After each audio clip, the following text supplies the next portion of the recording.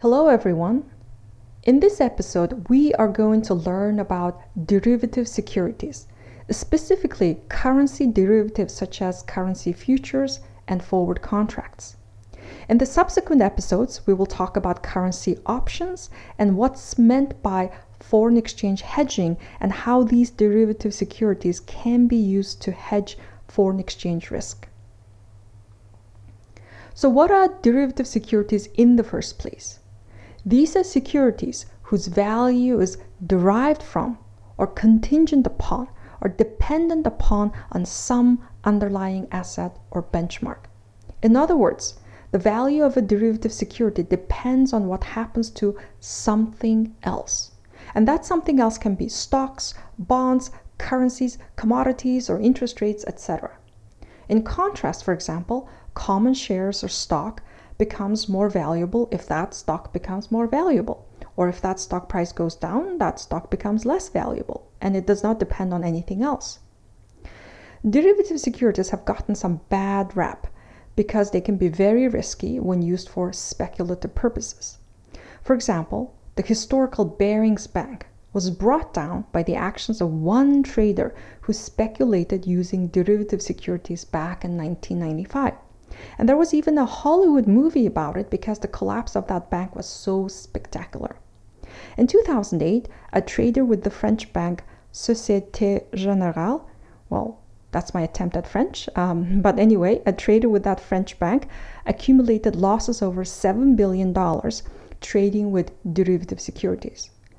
And of course, the mortgage-backed securities, which are a type of derivative securities, were very much behind the financial crisis of 2007 and 8. So, derivative securities can be very complex and risky. However, they can also be great risk management tools and can be used to hedge or manage risk rather than assume or take risk. In fact, if you take a look at the annual report of any multinational corporation, the report will talk about how the company is using derivative securities to hedge exchange rate risk or other types of risk.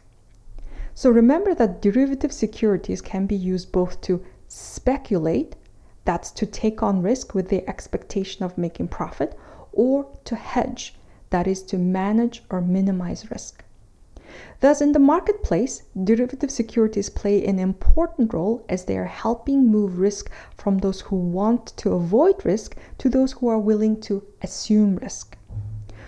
So what are the different types of derivatives? The common derivatives are futures, forwards, options, and swaps. With futures, forward, and swap contracts, you essentially agree to do something in the future at predetermined prices, like buying or selling currencies in the future. So these are sometimes called lock derivatives because you are locking in some rate or price with these derivatives. Options, on the other hand, give the buyer the right, but not the obligation, to buy or sell the underlying asset. So let me explain forward and futures contracts using currency forward and futures contracts in this episode. I will explain the options contracts in a separate episode to avoid making a very long episode. So let's start with forward contracts. There's a very large forward foreign exchange market. The forward contract allows you to contract today for the future purchase or sale of an asset, such as foreign exchange or currency. For example, you can get into a forward contract today and agree to buy 1 million British pounds at the price of $1.30 per pound in 3 months' time. No money changes hands upon entering the contract today, and what you are agreeing to is that you will pay $1.3 million and receive 1 million British pounds in 3 months' time, regardless of what the spot rate actually turns out to be that day. If the actual spot exchange rate in 3 months' time turns out to be, let's say, $1.40 per pound, well, you have this forward contract, and you had locked in a lower rate of $1.30 per pound using the forward contract. So you will be able to pay $1.3 million instead of $1.4 million to obtain 1 million British pounds. However, If the exchange rate turns out to be $20 per pound in 3 months' time, well, you still have this forward contract, and you had locked in a higher rate of $30 per pound with the forward contract compared to the actual spot rate of $20 per pound. So now you are obtaining 1 million pounds with $1.3 million instead of $1.2 million. But remember that the key point is that you managed to lock in this rate of $30 per pound in advance with the forward contract. Forward contracts are traded over the counter, so they're flexible and can be tailored to the needs of the client. But this also means that there can be some counterparty risk too. So now let's compare the forward contracts with futures contracts. Futures contracts are similar to forward contracts that they also allow you to buy or sell an underlying asset, such as stocks or currency, in the future at the predetermined rate. However, the key difference between futures and forward contracts is that while forward contracts are traded over the counter, futures contracts are standardized and traded on exchanges. For example, futures contracts on many currencies such as British pound, Canadian dollars, Japanese yen, Swedish krona, etc. are traded on the Chicago Mercantile Exchange. With futures contracts, contract size, settlement method, and expiration date are all standardized.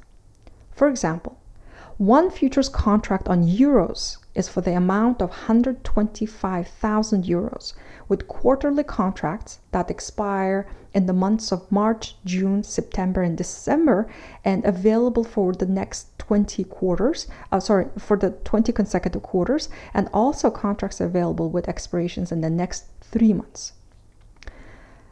And currency futures are traded on other exchanges such as Budapest Commodity Exchange, Derivatives Market Division of the Korea Exchange, or the Mexican Derivatives Exchange. Another key difference between currency futures and forward contracts is the way the participants realize their profits and losses.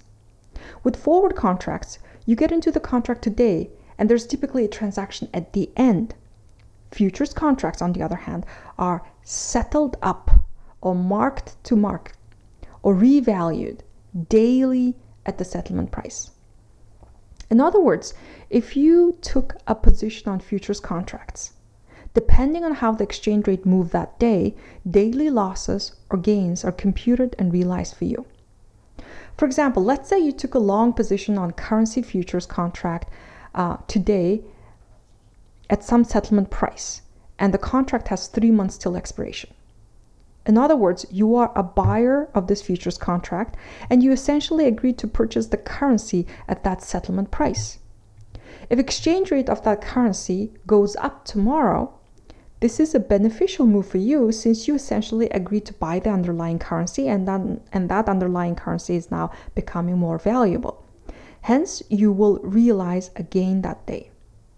The final cumulative loss or gain from the futures and forward contracts with the same settlement price will be the same, but it's a matter of whether you realize your profit or loss in a one lump sum payment at the end with forward contracts, or through many daily adjustments with the futures contracts.